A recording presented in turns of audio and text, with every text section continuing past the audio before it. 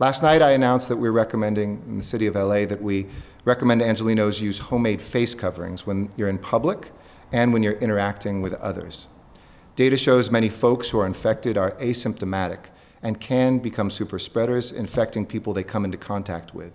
And together with physical distancing and staying at home, adding a protective face covering is another tool to slow the spread.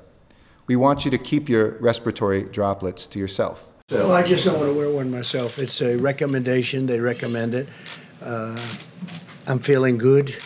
I just don't want to be doing, I don't know, somehow sitting in the Oval Office behind that beautiful Resolute desk, the great Resolute desk. I think wearing a face mask as I greet presidents, prime ministers, dictators, kings, queens, I don't know, somehow I don't see it for myself. I just maybe I'll change my mind, but...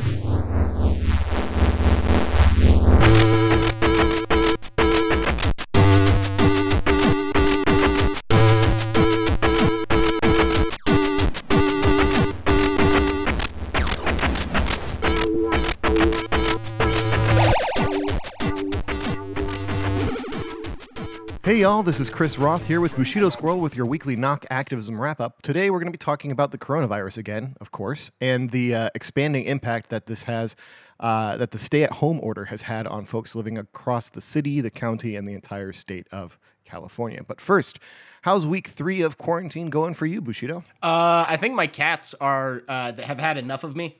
They seem to be like, aren't you leaving? Don't you have someplace to go?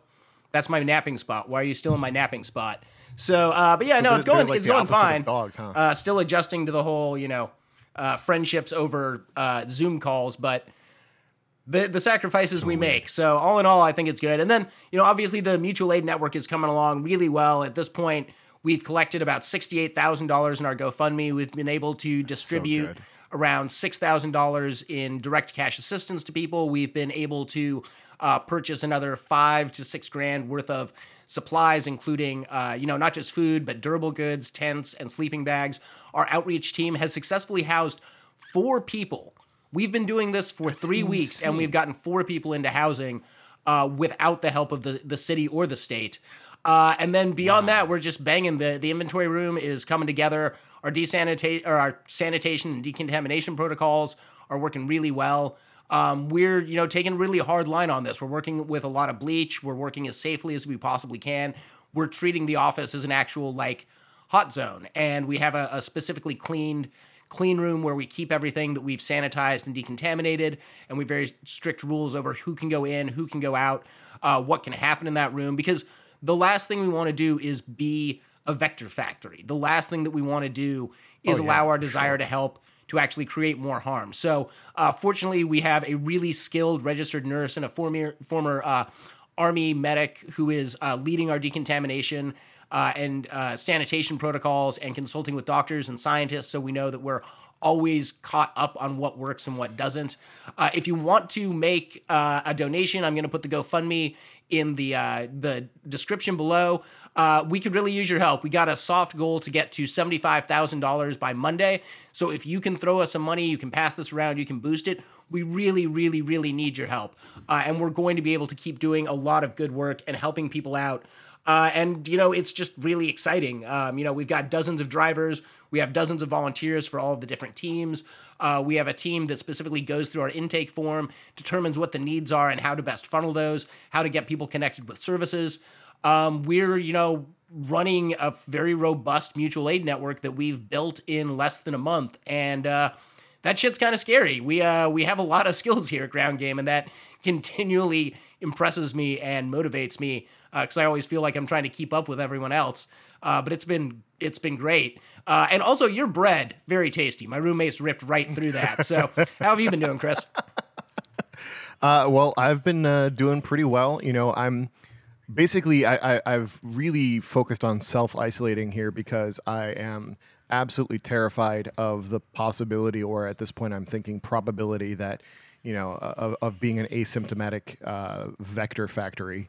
And it's it's really just I'm trying to stay home as much as possible, and so baking, as you just alluded to, has really become like my source of solace in these extremely trying times. Like as a person who's very extroverted, this like being cooped up by myself is really shitty. Like I can look out my window and see people in the building across from me, and it's like, okay, well you're close, but I can't talk to any of you, and I can't go like visit my neighbors on other floors in my building. It's really just like the social isolation is just really tough. But I am enjoying getting to try out my hand at baking in a much more serious way. I'm gonna be. I've got I ordered the tartine bread book before the tartine, the unionization drive that they started up there. So I don't feel too guilty about having that book, and I'm going to try some of those recipes because it looks like that's the plan to step up my bread baking game, as it were. And I'm just going to keep diving into that. So, you might get to have some more loaves of bread coming your way at some point here. But yeah, it's the Zoom calls, it's starting to do like family FaceTime calls, like that stuff. We're trying to figure that all out. My brothers and I are all spread across the country in like literally the most diverse set of time zones we could be in. Only thing that could be making it more difficult would be if one of us lived in Hawaii.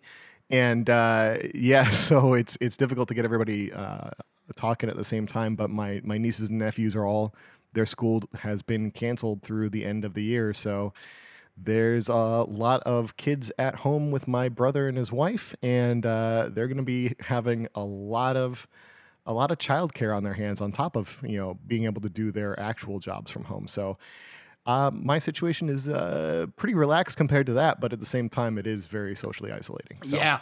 Well, we're gonna be talking about school stuff here in a minute, but oh yeah, here at the top, let's talk about what's going on with the coronavirus, the number of cases, number of deaths.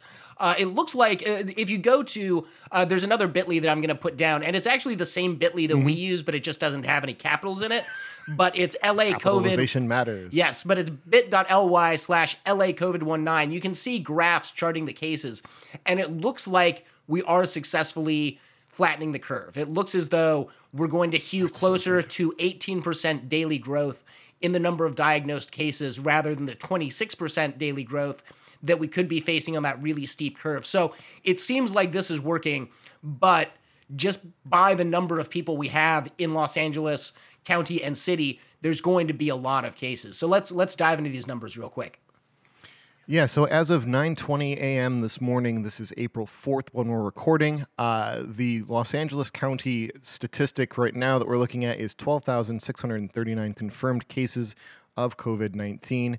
That's an increase of 52 so far just today, and it was 1,379 new cases yesterday.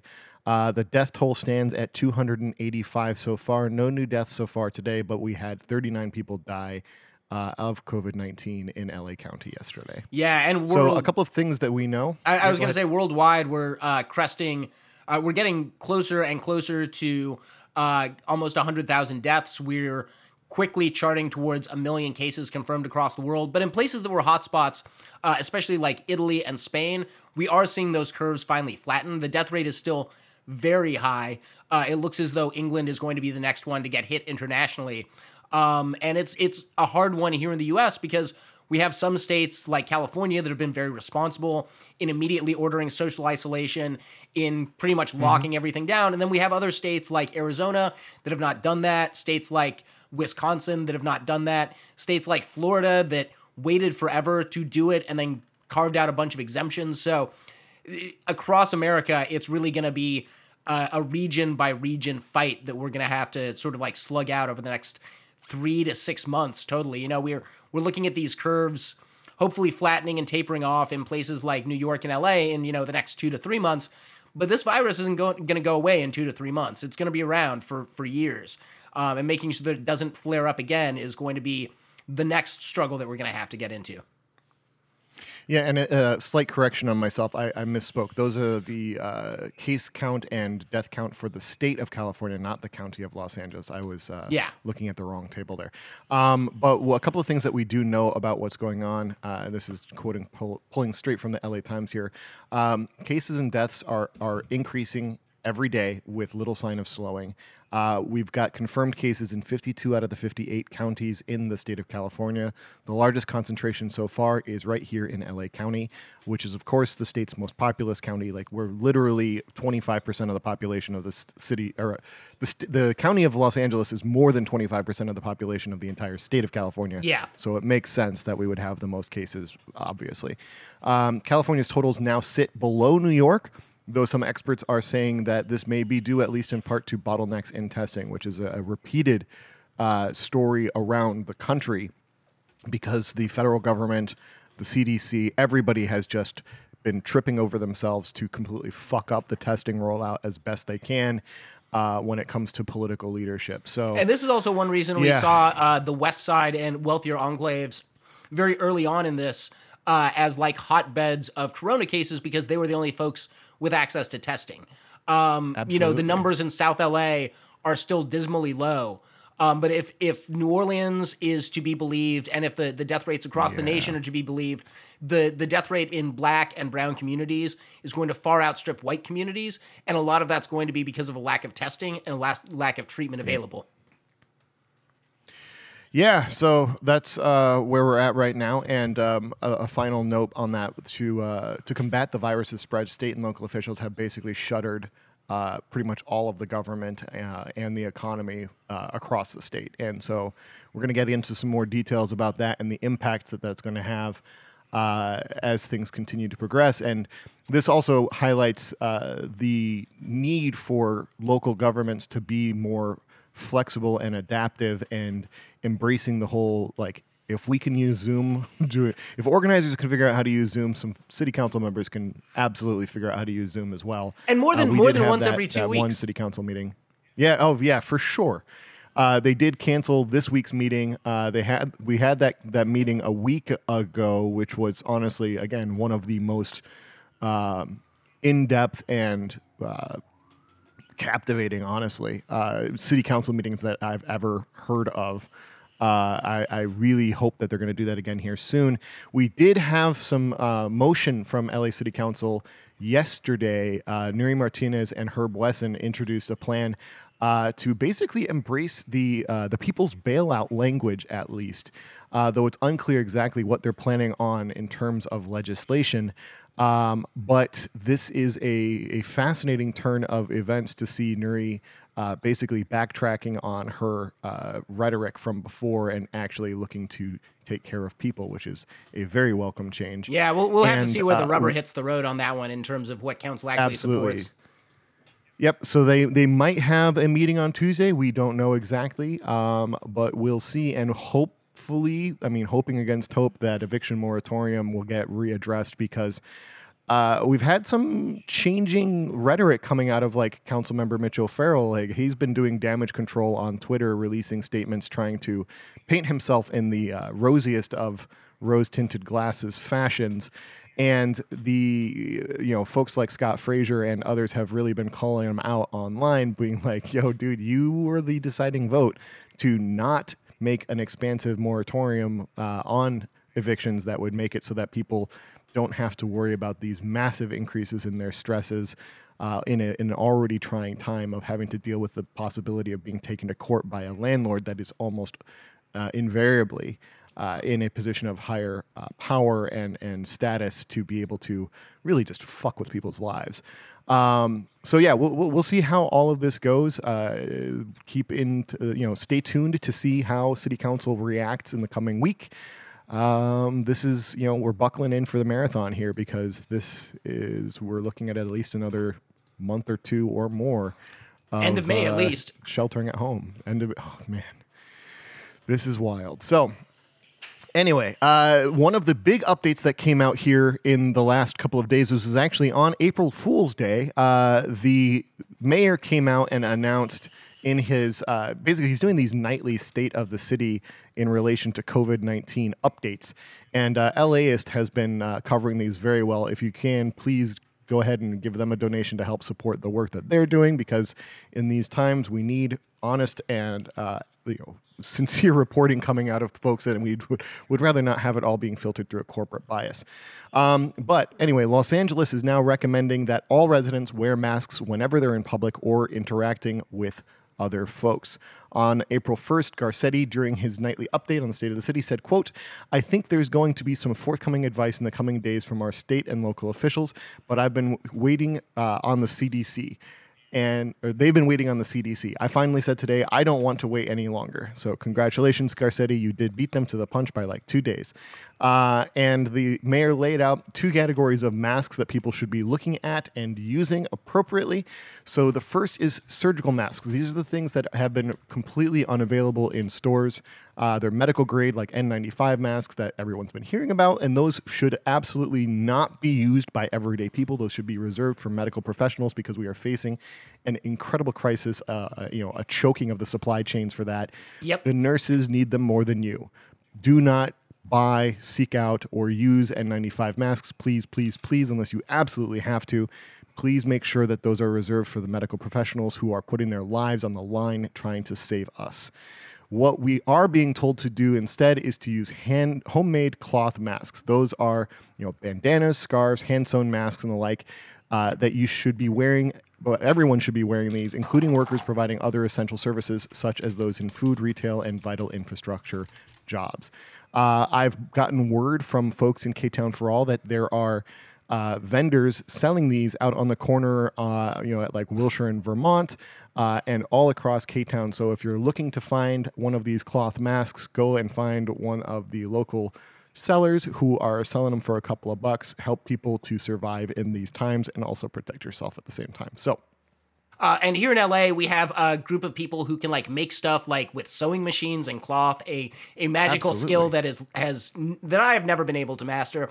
But they're participating in Project Mask LA, which is sewing reusable masks for civilians, and even for some healthcare professionals. Because if you're not working directly with COVID patients in a hot ICU room, you don't need an N95 to just be in a hospital, but you do need a mask of some sort, especially to protect other people from you. But if you get the chance, check the description below. I've linked to their GoFundMe for Project Mask LA. And also, if you know how to sew stuff, if you know how to make stuff with a sewing machine, we could really use your help. And I'm going to bet dollars to donuts that you've got some extra time on your hands. And these are pretty quick and easy projects to put together.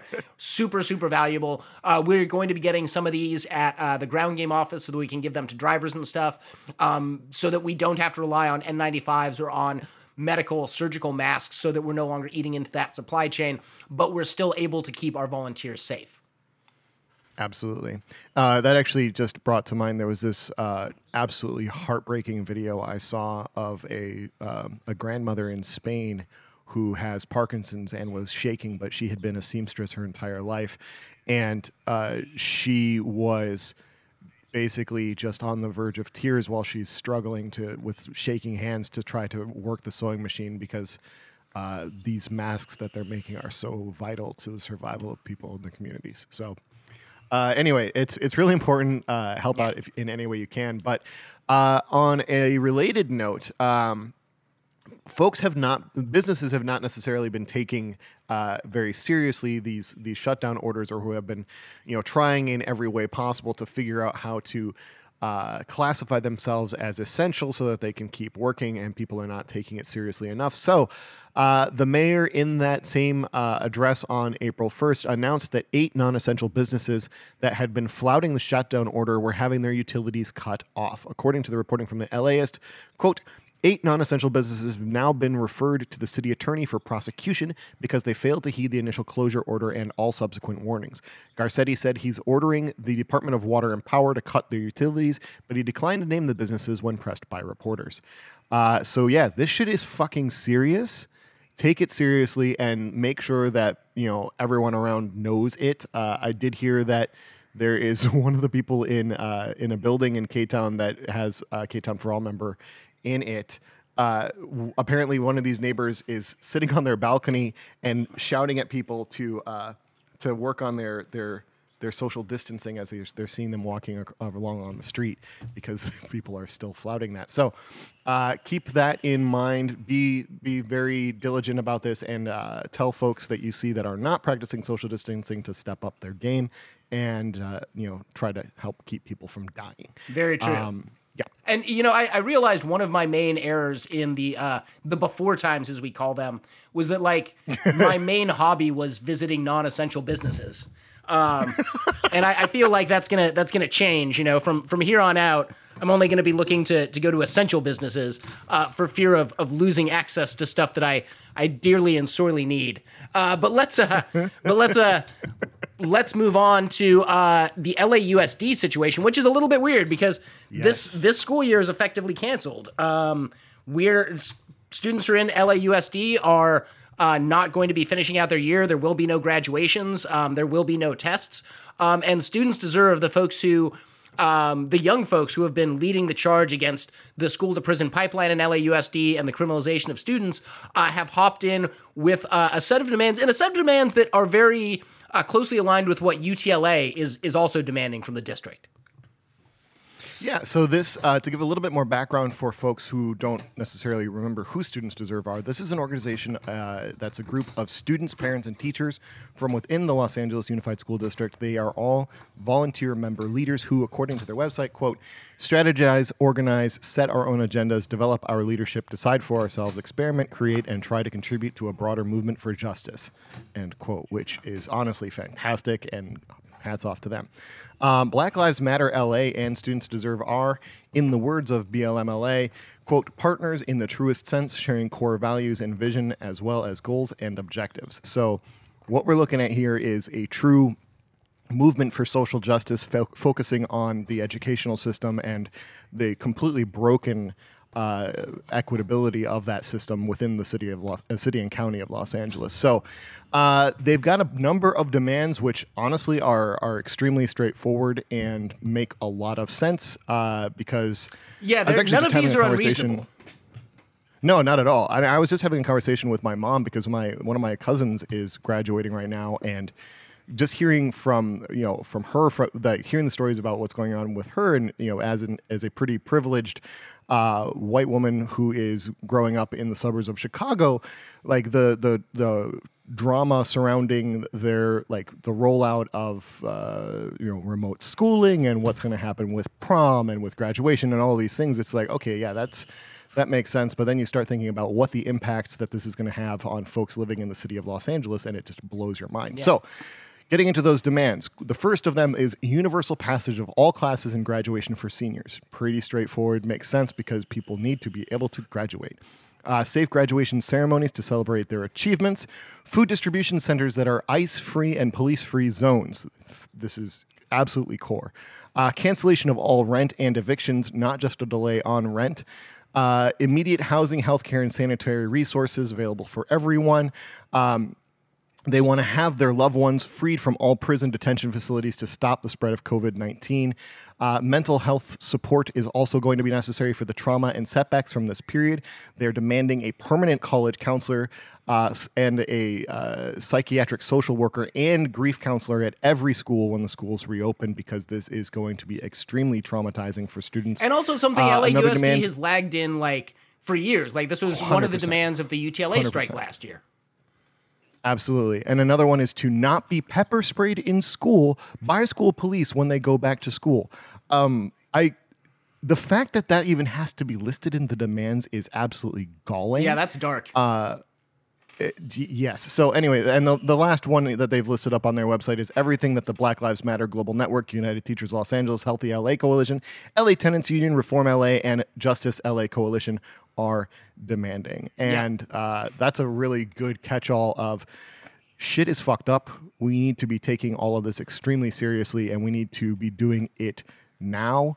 local elected officials, what the hell are you waiting for? Get back to work and do your damn Yeah, and jobs. like we need to fire Austin Butner. Like all of these things that are being referred to in these 100%. demands are problems that existed before the crisis, and they're problems directly related to the fact that Austin Butner is beholden to the charter school industry. He's part of this Bill Gates, Eli Broad school of thinking that school should be a business. And quite frankly, he can take a flying fuck off of the Santa Monica Pier with that bullshit. Yep. Like, he has done actual harm to our teachers and our students and made it harder for us to move forward as a city. And as LA is facing a crisis where, like, we're too expensive for families to live here now. We've been seeing a drop in Yes. LAUSD enrollments because families are moving out. After this crisis, that's going to get worse. The fact that we tie school funding to the number of students that you have there, to the actual attendance, is going to be a fucking problem in the next couple of years because a shit ton of people are going to get evicted and have to move out of LA because landlords are more beholden to the idea that they want the power to evict people than to actually provide housing for people. And this is all going to come to a head in LAUSD. And LAUSD, you know, not that long ago, like a half century ago or so, was one of the best school districts in the fucking nation.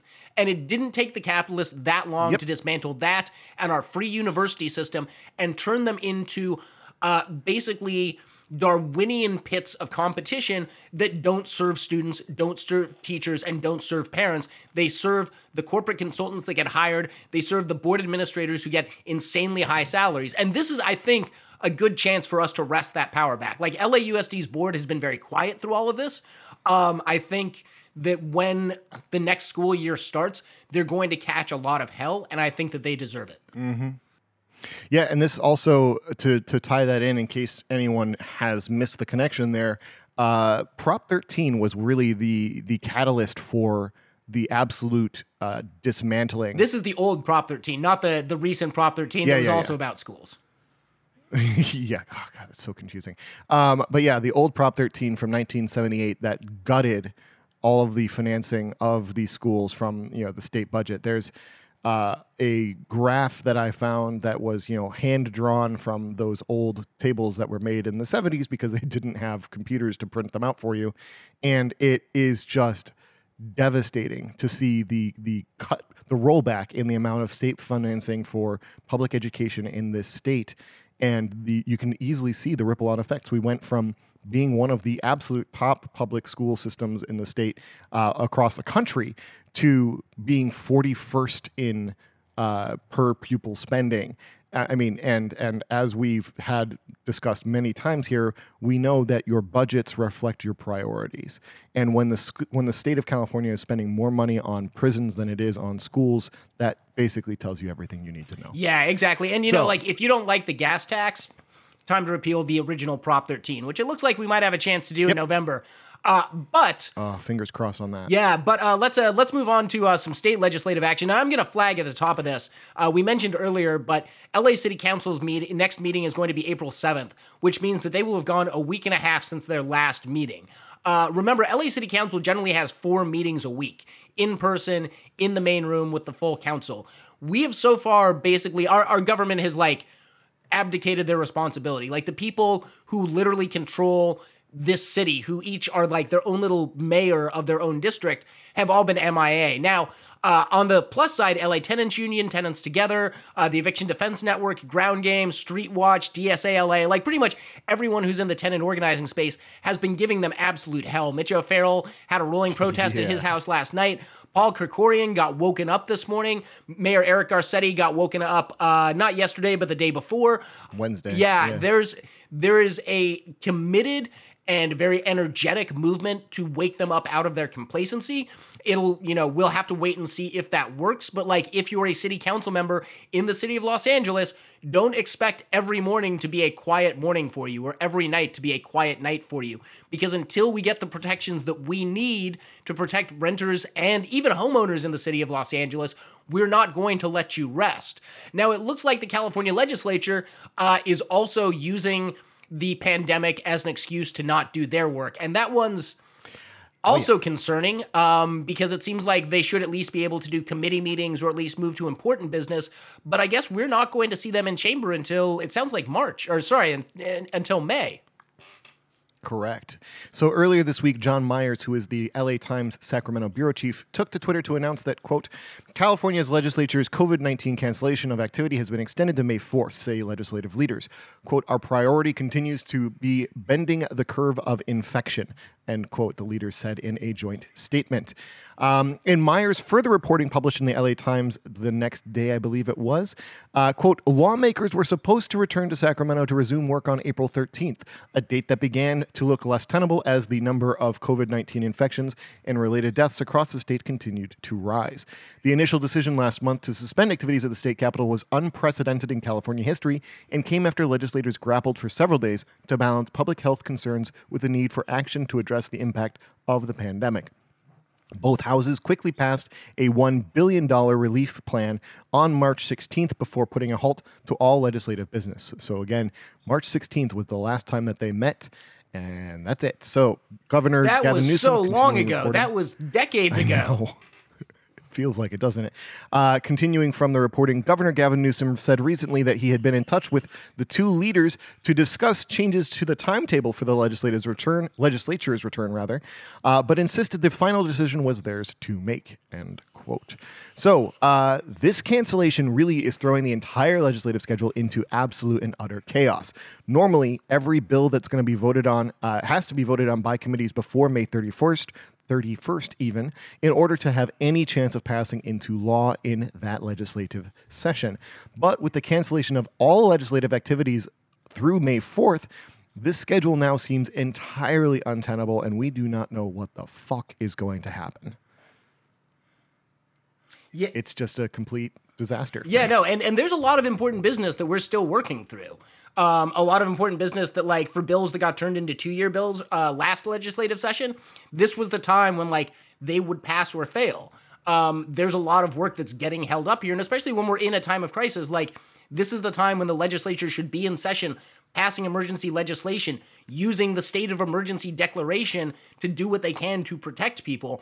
If you're at home and you've got nothing to do, just call your state legislators. Like, there's maybe nobody in the office, but who cares? Like, I literally want to hear that their voicemails and their answering machines are so overloaded that they start smoking. Like, this is the time to use your free time to pressure the people in power to do their fucking jobs. Like, they didn't get laid off. They didn't get furloughed. They didn't get sent home. They just chose to not work anymore. And it's unacceptable to see that happening, especially when we live in this age of technology, when you can have committee meetings by fucking Zoom, when you can have, like, updates from the people that we pay a decent salary to go up to Sacramento for us. You know, they're not doing this out of the goodness of their heart. They're doing it because they have political ambitions and they get fucking paid for it. And it's time for them to earn that. All right.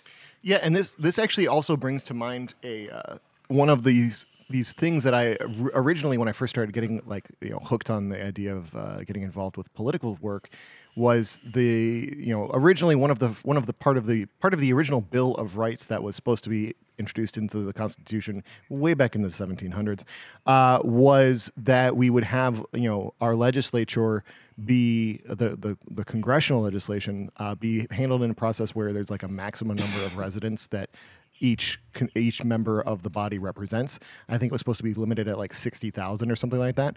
But everybody's like, oh, you can't possibly do that because then the size of Congress would be way too big. And it's just like, okay, well, no, like, that just means that the physical building is the limiting factor there. And with our state of, knowing now how much technology has progressed and how we're basically living through a crucible of, you know, proving that people can work remotely and that you can have a distributed system of government if you actually get your shit together. Yep. This is going to hopefully remove some of the framework of that discussion that had really boxed it in and said, no, you can't have more legislators to actually represent and start drawing up this legislation. You have to have 250,000 people being represented by a single person in Congress. You have to have, 20 million people being represented by a single senator. It's like, we don't have any excuses anymore now that this pandemic has really brought to light the fact that you can do this business. If you want to and if you try, you can find a technical solution to get this shit done. And that, honestly, is potentially a huge light at the end of this tunnel, is that we could see some serious reformation of how our government is structured if we fight for it, because Yeah. there's no reason why we should have so few people making such huge impactful decisions that have impact so many people when, they are obviously, there are so few of them and they are so totally beholden to corporate interests. We need to change that shit. Exactly. So anyway, All right, so let's shift gears to a little bit of the weird and wacky. As I've mentioned several times, like I make a point of reading sites like Zero Hedge every day because I want to see what the unhinged white guys in our society are up to. And there are some like choice conspiracy theories out there, about COVID being like a bioweapon that escaped a lab and that it was like, actually engineered by like the powers that be to scare everyone into this like new surveillance state, that this is all just a front, like the virus actually exists, but it's not as bad as they're making it out to be, that people aren't really dying, that, there's a lot of crazy stuff. But we actually saw here in LA, some of those conspiracy theories, or at least the idea of a conspiracy theory, resulting in like some actual danger and like some Michael Bay level fucking action. Like this is a crazy story from the Port of LA. Let's like dig into this one for a sec. absolutely. So yeah, a moment of kind of levity, just in terms of the absolute absurdity of it. So anyway, on Tuesday, quote, an engineer deliberately ran a train off the tracks at high speed near the Port of Los Angeles in an attempt to crash into the USNS Mercy hospital ship, prosecutors say, end quote. Yeah. I mean, that's a thing that happened. hashtag physics on that one. Cause let's talk about this, because it's not like the train gets anywhere near to where the hospital ship was parked. So like, what was his plan to get to the hospital ship? Honestly, this does not sound like a person who actually has a plan, as you will see later in the reporting. I can only imagine he thought that it was going to be something like literally a Michael Bay movie where suddenly a moving physical object is now loaded with like C4 somehow. Because the reality is that when things crash, they tend not to explode in a giant ball of fire. That is cinematic and creative license being taken by directors to shock and awe audiences. It is not how the actual physics of these kinds of interactions between large industrial equipment actually work.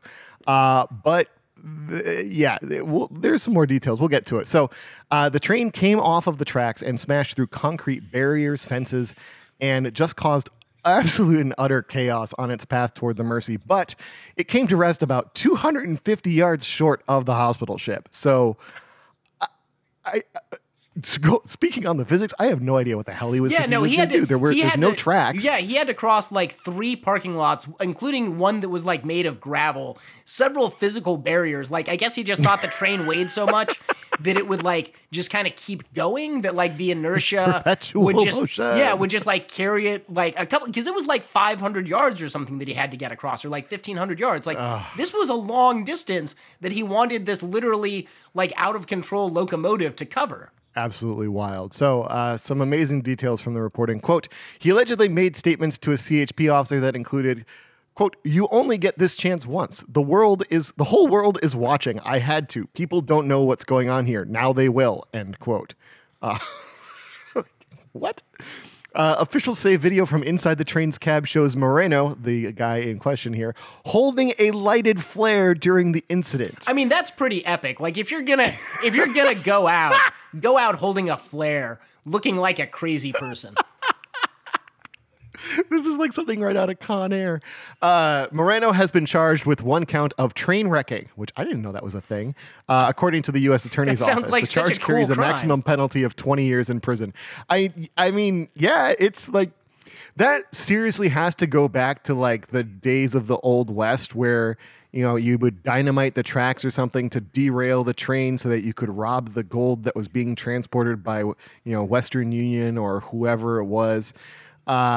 Anyway, this is insane. So getting a little bit back to the details of like what the USNS Mercy is and why it's there. This is a hospital ship from the U.S. Navy that has around 1,000 hospital beds on board, along with around 800 active duty doctors, nurses, and medical staff.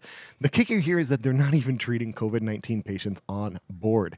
They're literally here to provide relief to the area hospitals that are completely overwhelmed by the number of COVID patients that they're being, asked to handle. So this ship has nothing directly to do with COVID-19. They're trying to keep the virus off the ship. It has like no role to play in the spread. It is simply trying to alleviate the pressure on our gutted infrastructure that the neoliberal politics of the last 30 years have done to our public health infrastructure. We do like these. So many hospitals have been shut down, and the owner of the LA Times made his business and made billions of dollars off of the process of buying up hospitals, getting those hospitals to buy a ton of medical equipment from other companies that he owns, and put themselves so far into debt that they were no longer able to keep their balances, working in the positive direction. So then they had to shut these hospitals down. And all the while, he's making money off of it. We've seen an absolute gutting of this infrastructure. And now we're getting to deal with the ramifications of it, and we're having to use our military to come in and provide relief because we've got literally vacant hospitals sitting around in the city of Los Angeles that aren't being used. And now they're starting to discuss like, okay, how are we going to, turn this thing into a COVID treatment center? Previously, there was the one that was in, or the one that is in Mitch O'Farrell's district that was originally being slated for discussion as a housing, an emergency housing shelter, is now they're now in the works to turn that into a COVID treatment center. Although I don't actually have any real updates on what they're planning to do with that at this point, but that was one of the proposals. So it's just the fact that we even have empty hospitals sitting around and that these hospitals have to exist to make money. It really highlights just how completely back-assward our priorities as a nation have become. And honestly, anybody who is out there and who is talking about, who is denigrating Medicare for all or any other kind of a single-payer healthcare proposal is really just cheering on the deaths of hundreds of thousands of people in this country. And they all need to shut the fuck up. Well, and to pivot back to the hospital ships, like these have been such a ridiculous exercise in the stupidity of bureaucracy and the inability to deliver care. So we have the Mercy out here, and I forget the one that's in New York, but the one that's in New York is literally treating 20 patients because in order to get onto one of these hospital ships, you have to not be a COVID case. So you have to be completely cleared and not show any signs of COVID or and be tested and be shown to not have COVID in your system if you're asymptomatic. They have a very restrictive list of conditions that they will actually treat. Before you can actually be treated, you have to go by ambulance to another hospital to be quarantined and watched for like 24 to 72 hours. Then that ambulance has to take you to the hospital ship where you will finally be treated. So I think in New York, they have like 20 people on the ship. On the Mercy out here in the port of LA, they've got like 15 people on the ship. And the Navy has very specific regulations about this and about who they're able to treat and what they're able to do. But this was really just a show of force by the Trump administration to be like, oh, look, we're gonna send in the Navy. They're going to help. And then it turns out they didn't bother to put any of the structures or emergency orders in place to actually allow them to help. Like we literally have, as you just noted, hundreds of doctors and nurses on this ship with nothing to do. And it's... I can understand the frustration of someone like Moreno. I don't share his this is like some larger conspiracy. But at the same time, we keep seeing that the government authorities that we have, that even the military, we can literally put a precision-guided munition on the ground anywhere on the planet within 20 fucking minutes of deciding who we want to blow up. But we can't deliver hospital beds to the most populous cities in the fucking nation. That is such a bass-ackwards thing. And it's weird because the military, first and foremost, is a logistics operation. We are the only force on the planet. The U.S. military is the only force on the planet that can deliver boots on the ground with relief supplies anywhere on the planet within 24 hours. Tsunamis, earthquakes, volcanoes, what the fuck ever you have. We literally had Marines building hospitals for the Ebola outbreak last year. Literally dropping into a place and in 48 hours having whole hospital units like field hospitals built. And this also comes on the heels of the announcement that Staples Center is being turned into a massive field hospital. We're seeing, like Madison Square Garden, I believe, in New York has been turned into a field hospital. Maybe not MSG, but there's another large sports complex in New York City that's been turned into a field hospital. We're clearly able to do this. Like, we're clearly able to create these kind of, like, emergency medical facilities when we really want to. We saw in China that they were able to build a new hospital in 10 days out of, like, shipping containers. They've been doing the same in the UK and experimenting with these temporary hospitals because we know that, like, the demands of the outbreak are going to at some point subside. But we have this weird, kind of mirror universe thing going on where we have the capabilities to provide relief, but we have these bureaucratic like structures in place that are stopping us from doing that because, again, we're more beholden to the idea of the law than we are to saving people's lives. And this is one of those things that Ace keeps bringing up, that the law is just something we made up. It's not real. We can literally undo all of this shit tomorrow if we wanted. And in my opinion, we fucking should, because it's not helping. Yeah, so before we get any of you angry enough to try and drive your train into a boat, let's move on to the pickups for the week, because we have a bunch of ways that you can get involved and get active, and things that you should definitely keep kind of like keep in mind, especially if you're in the mood for some more Zoom meetings. I'm going to flag at the top to keep your eyes on Twitter and on Instagram for last minute announcements of more rolling protests. We obviously aren't going to broadcast when these protests are going to happen, but there will be announcements. Yep. They will be, not very long before the protest happens because we want to maintain the element of surprise. But if you want to get out there and yell at your city council, we will definitely, along with our allies, have many opportunities for you to do that. So just kind of keep your eyes peeled for those announcements. Twitter, Instagram, Facebook, pretty much anywhere social media communications happen, you should be able to find info about those. Yeah, so all of the events, as we continue in this era of self-isolation and social distancing, everything is basically going online. We're going to have links to the various activities that are coming up that we're aware of up on the description here, and we'll also put in, we're going to try to start getting those put up on the Ground Game calendar as best we can moving forward. This is a difficult time to make these kinds of adjustments, and we're all working through it as best we can at the moment. So please bear with us and be patient, and we'll try to keep you all looped in as much as possible. Also, we're going to go into much more detail next week about the demands of the Los Angeles Tenants Union, but they're very similar to the things that we were talking about from Students Deserve, and you'll see a lot of protests going down. There's some really great video that came out of Public Comment, which is it's a media collective that is loosely connected with No Olympics LA, DSA LA, and folks from Ground Game as well. So check that stuff out on Twitter. Check out Los Angeles Tenants Union on Twitter. Check out BLMLA on Twitter. All of the places that we normally are plugging, there's digital resources available to get plugged in with all of these groups, and as well as places where you can make financial contributions if you are capable of doing so to help support this work. And honestly, that is the fuel that is keeping the mutual aid machine going at this point. So thank you so much to everyone who has been able to contribute to that so far. Yeah, and I would also flag that if you would like to get in on a Ground Game meeting, we now are doing these by Zoom. Yes. You can hit us up on Twitter or on Facebook or info@groundgamela.org, and we can send you the link. We have been expanding the reach here and getting people to like drop in and see what a Ground Game meeting is like. Whether you want to organize with us in the long term, or you just want to see what it is that we get up to on a weekly basis, it's really good. We're always excited to meet new people, to get new people in, and also like since we're doing things on Zoom, we can fit more than like a couple dozen people in like we can in our office. So like this is a Yeah. time to like get involved. It's going to be every Thursday night starting at 7:30. We wrap by 9 with a hard out. We try and not have like long marathon meetings. We're covering a lot of stuff, not just the Mutual Aid Network. Ground Game's always doing a bunch. So if you are excited to get involved for November 2020 or start strategizing for 2022, come get at us, drop into a meeting, start talking to your friends and neighbors, get yourselves organized. Absolutely. So, as always, if y'all have any events that you want us to be taking part in, publicizing, or just being made aware of, please, please, please send us a message. You can reach us through the Ground Game LA Facebook page or by email over at podcast@groundgamela.org.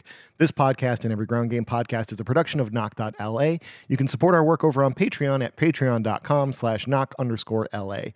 Check the description, of course, for sources, links to actions, and social media for all of the things that we've been discussing.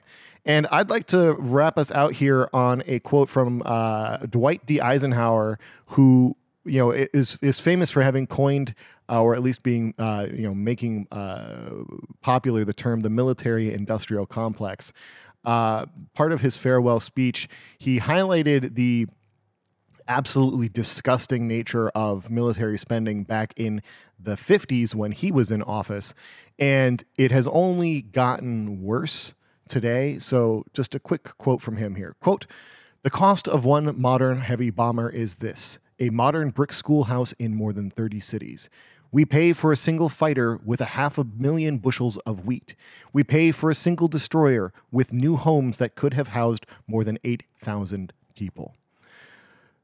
Those are some heavy numbers to think about. And we need to end the military and dismantle it and spend our money on actually making people's lives better. This is absurd. I'm hopeful that people are actually starting to wake up to this reality at this point. And we know that we've seen trillions of dollars being pumped into the economy to keep the stock market afloat. And we know that it will cost the same amount of money to be making the lives of millions of people better, safer, more equitable, and putting people into housing, taking care of their medical debts. Medical debt shouldn't be a thing. All of this stuff. I'm hopeful that this is going to be a galvanizing event that really changes the political future of this country.